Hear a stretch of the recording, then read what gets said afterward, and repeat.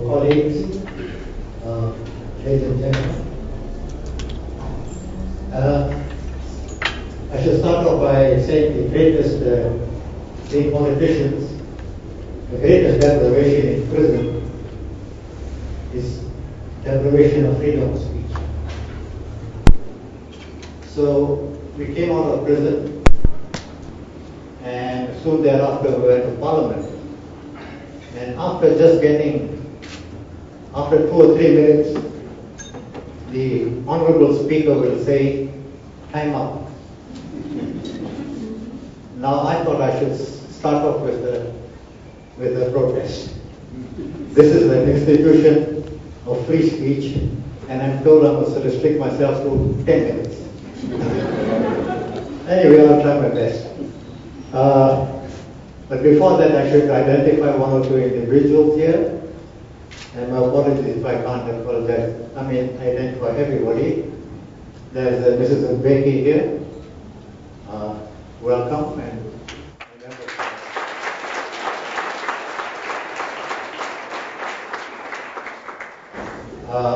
unfortunately, sitting next to her, is somebody I didn't want to, but now I'm forced to identify him. He's Dr. Yusuf Fahad.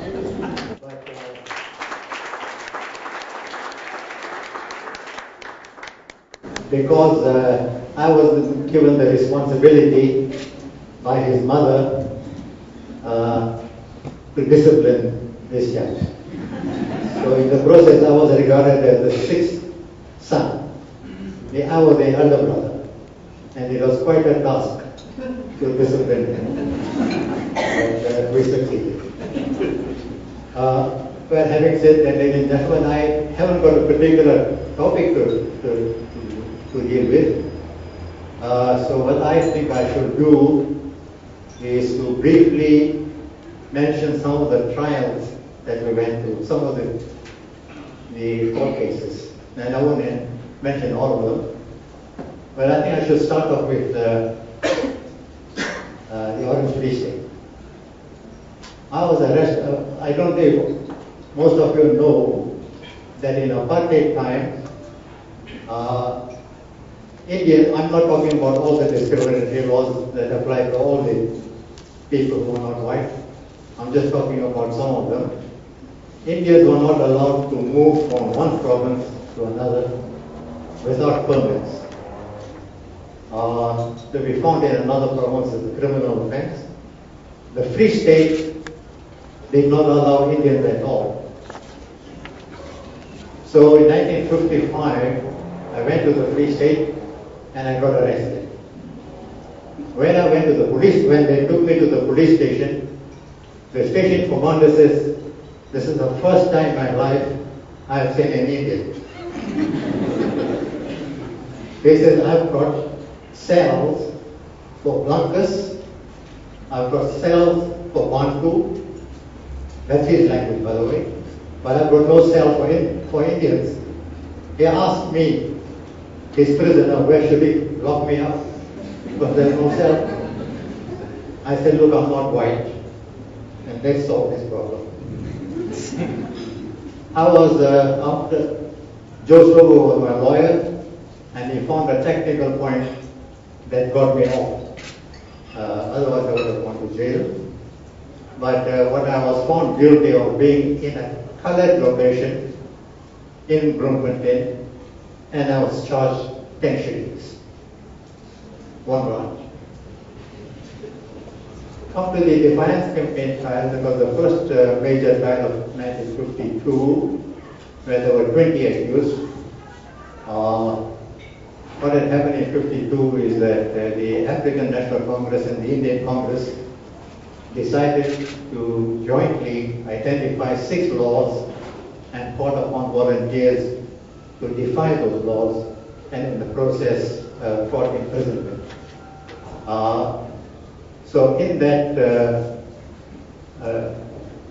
campaign, 2000, this was an Indian Congress campaign, so 2,000 Indians went to prison over the period. Now it is in that situation that Mrs. Fahad, Dr. Fahad's mother, went to prison. Not once, but twice in that campaign. And left behind, he was quite not very young, but there were younger brothers too. So I had to help him in looking after them before I myself went to prison. So the defiance campaign was 20 of us were accused, and we were found guilty under the Suppression of Communism Act for having this defiance campaign, and we were sentenced to 9 months imprisonment, all suspended. Then we'll fast forward to the treason trial, which started on we were arrested on the 5th of December, the anniversary of Madiba's death. I won't go into details, but it started off with 156 of us and ended up from 1958 to 61 with only 30 of us. In the end, we were acquitted. But what I want to say about that trial, we were charged for treason, and they had to prove two things for treason. First of all, violence, and in this particular case, they wanted to prove communism. So one day when we came to court, the court was full of diplomats and senior police, and we didn't know what was happening. The prosecutor then got up and said, I'm going to show you these so-called non-violent people. And he called a gentleman by the name of Solomon of Homos, whom we never seen before. He claimed to have been a secretary of the African National Congress Eastern Cape. And we had about 12 or 13 of our views from the Eastern Cape. They didn't know him at all. And he claimed all sorts of things, but the most important thing, because they had proved violence, he said on a certain date in September, Dr. Latele and Walter Sisulu asked him to go to New Brighton Station and cause a riot. He says he did so, and a few people were killed. And he went into a lot of such evidence, and everybody was shocked. Nobody knew this chap. But after the judgment, he was cross-examined. By this time, our lawyers found some information about him. So when the court resumed, our lawyers started off by saying, Mokomotsi, you're a thief, you're a liar, you're a cheat. What have you got to say about that? They said, no, it's not true. Then he says, well, I'm going to show you a document that on the night that you went and caused this riot, you were in fact in jail. And this is a letter that you wrote, the original letter, you wrote to a lawyer in Durban to defend you. And so you were in jail. Everything you said is false, is lie. So that destroyed the violence part. Now to prove communism, they brought Professor Murray from the University of Cape Town. And he was given a document after document confiscated from our offices and our homes. And every document he was given, he said, communism, undiluted communism, off-the-shoulder communism, everything. He was then given a document. What do you say about this? He said, communism. Do you know who wrote it? No. This was the doctoral thesis of Minister Pete Coronel. But then he went on. And later on he was given another document. And then he said, what do you say about this? He says, communism. Obvious. Do you know who wrote it? No. You wrote it. So that destroyed the communism part of it. So after sitting in court for 4.5 years, we were acquitted. Then comes the big trial, the Rivonia trial. We sent us to jail. Now at that time there was a law that allowed the police to detain political suspects for 3 months at a time in complete isolation. No lawyers, no visitors, no newspapers, no books. The only visitor you get, you're not even allowed to talk to the people with whom you're arrested. The only visitor you had are the police. And every time the police come, they come pretending to read something and they said, look, give me this bit of information. If you don't, you're going to hang. Now you're alone in your cell.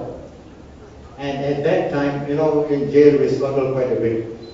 And we managed to smuggle things, but one terrible bit of information reached us.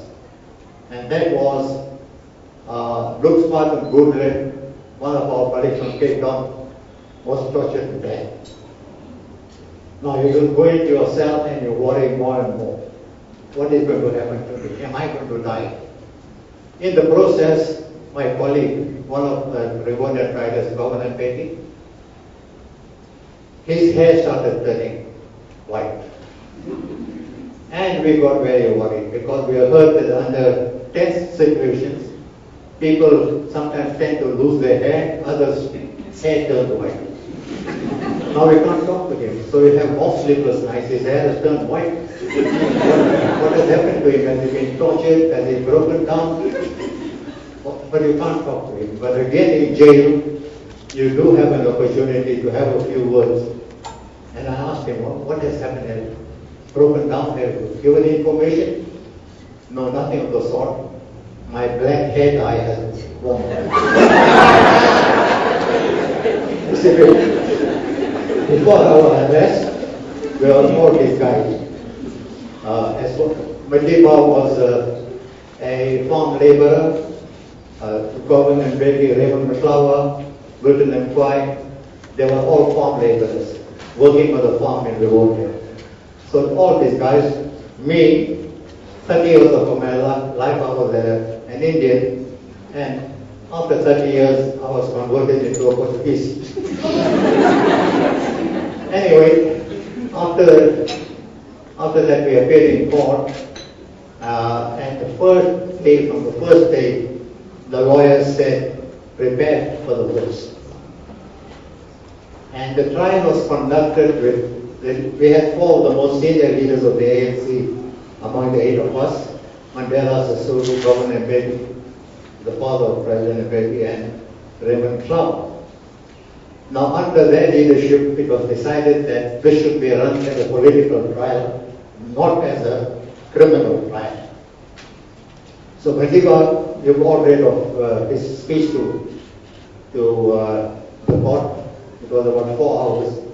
But he ended up by saying, it's not the exact words, all my life I've fought for equality and justice and freedom. This is what I hope to achieve in my lifetime. And if need be, this is what I'm prepared to die for. But he set the tone of the defense in that speech. In other words, those of us who had to go to court, to evidence, took the cue from him, from his speech.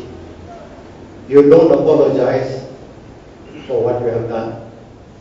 You proclaim your political beliefs. You don't volunteer evidence if it's not there. But if there is evidence, you don't dispute it. But that is how the trial was conducted. And until the very last day, the expectation among prisoners, us, and among our lawyers was death. Now at that time, the court procedure was, the judge would say, accused number 1, before I sentence you to death, have you got anything to say? So you must remember, we went to court expecting the death sentence, and so did our lawyers. And Madiba had prepared just a few sentences which are published in the book, which he was going to tell the court. Again, repeating what he had said. This is what I stood for, and this was prepared to die. But fortunately, the death sentence didn't come. There was a collective sigh of relief when they said life imprisonment. So on the same night of our sentence, there were 8 of us accused. The eighth accused was white, Dennis Goldberg, and under apartheid, of course, he couldn't be on Robben Island. He was kept with other white political prisoners in Victoria. The 7 of us were handcuffed, leg irons, put on the aeroplane, and the next morning we landed on Robben Island. Now, I'm not going to go into all the details of Robben Island. We spent 18 years on Robben Island, that is the remote, and the rest on at Portmore prison. After 18 years, 5 of us were transferred to Portmore prison. So all in all, Madiba was in jail for 27 years. I was in jail for 26 years because I got a discount. Anyway, so Robben Island, just 1 or 2 things, and I'm going to finish there. Of the 7 of us, at the age of 34, I was the youngest. Governor Mbeki, 20 years my senior, Sisulu, 18 years my senior, Madiba, 10, 11 years my senior. And there were discriminatory laws. Indians and coloreds were treated differently from Africans. So the first thing we had to do on that cold winter's day is to change into prison rules. All my colleagues, because they were Africans, they had to wear short trousers. I was given long trousers, because Indians and coloreds were given long trousers.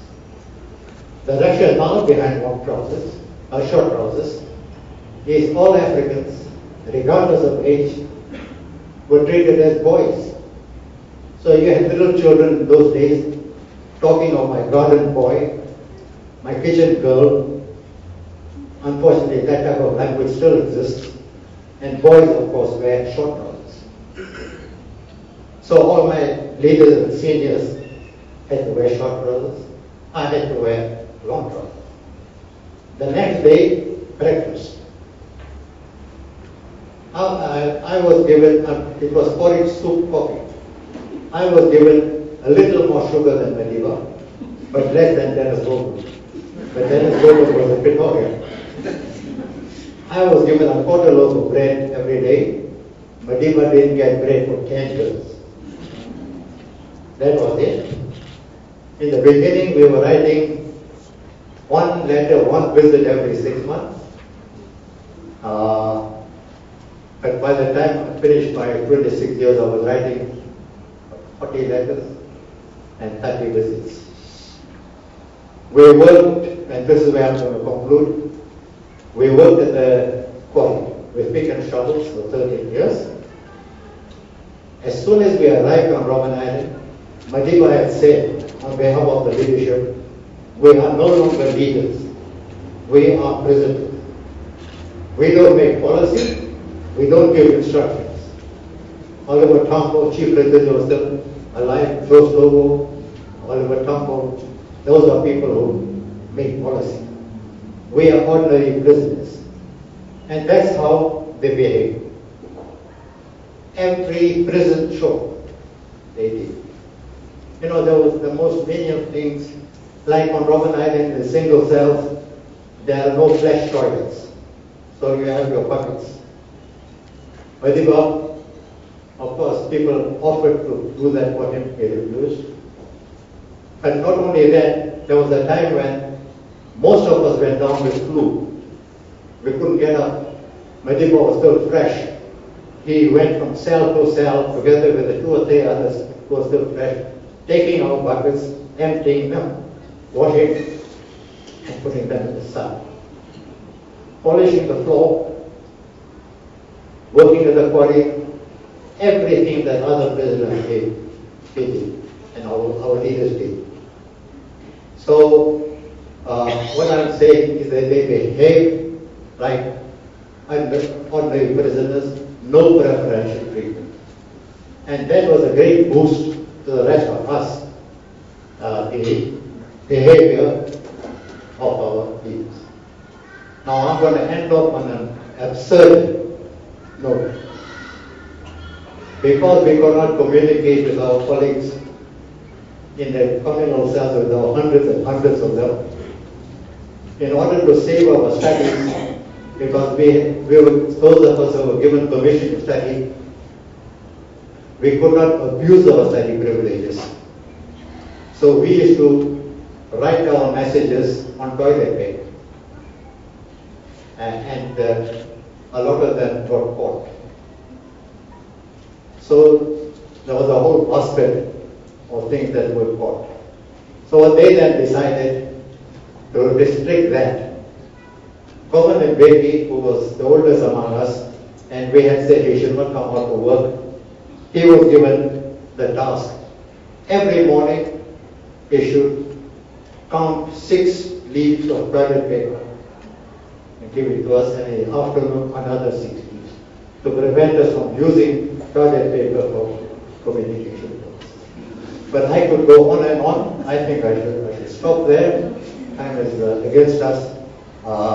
All I can say is that we, of course, Robben Island is not, I mean, any prison is not easy, but we are always asked, what kept up your morale? One of the things, of course, there was always, for 16 years we didn't have newspapers, we had to smuggle. But what kept up our morale is that the government did not succeed in crushing horse travel. And there was international solidarity. But most important of all is the knowledge that we were protected on Robben Island. No policeman could come to Robben Island and start shooting at us. Always the knowledge that while we were safe, our colleagues were harmed. They were killed, they were tortured, they were hanged, assassinated. We were safe, we were protected. And that is what we had in mind all the time, that helped to keep up our morale. So we regret, the biggest regret is, come April '94, our comrades who sacrificed the most did not live to see freedom.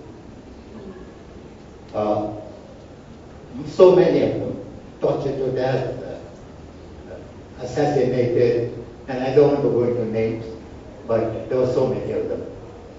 With that we succeeded. Came '94, the biggest achievement in April '94 was, for the first time in our lives, we could win back our dignity as ordinary human beings, not as Indians, colors, Africans, whites.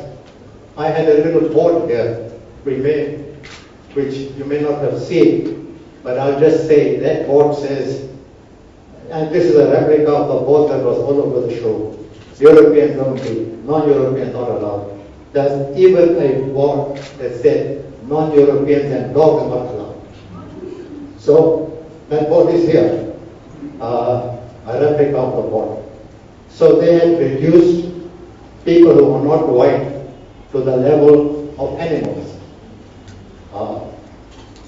So I come back to that. You'll have time to see that after this. I come back to that. April '94 brought us dignity. We don't see this anymore. We are all equal. And the greatest thing for us today is when we see this, all of you, which was not possible before '94. All of you are doing possible.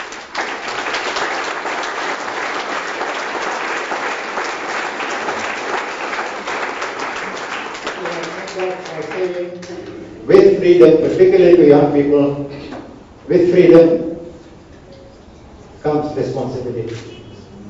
Freedom did not fall from heaven. You, the young people, have got responsibility to yourself, to your parents, to your country. Every avenue that was closed doors before is open. South Africa needs skills in every direction. We don't have, we have to import skills.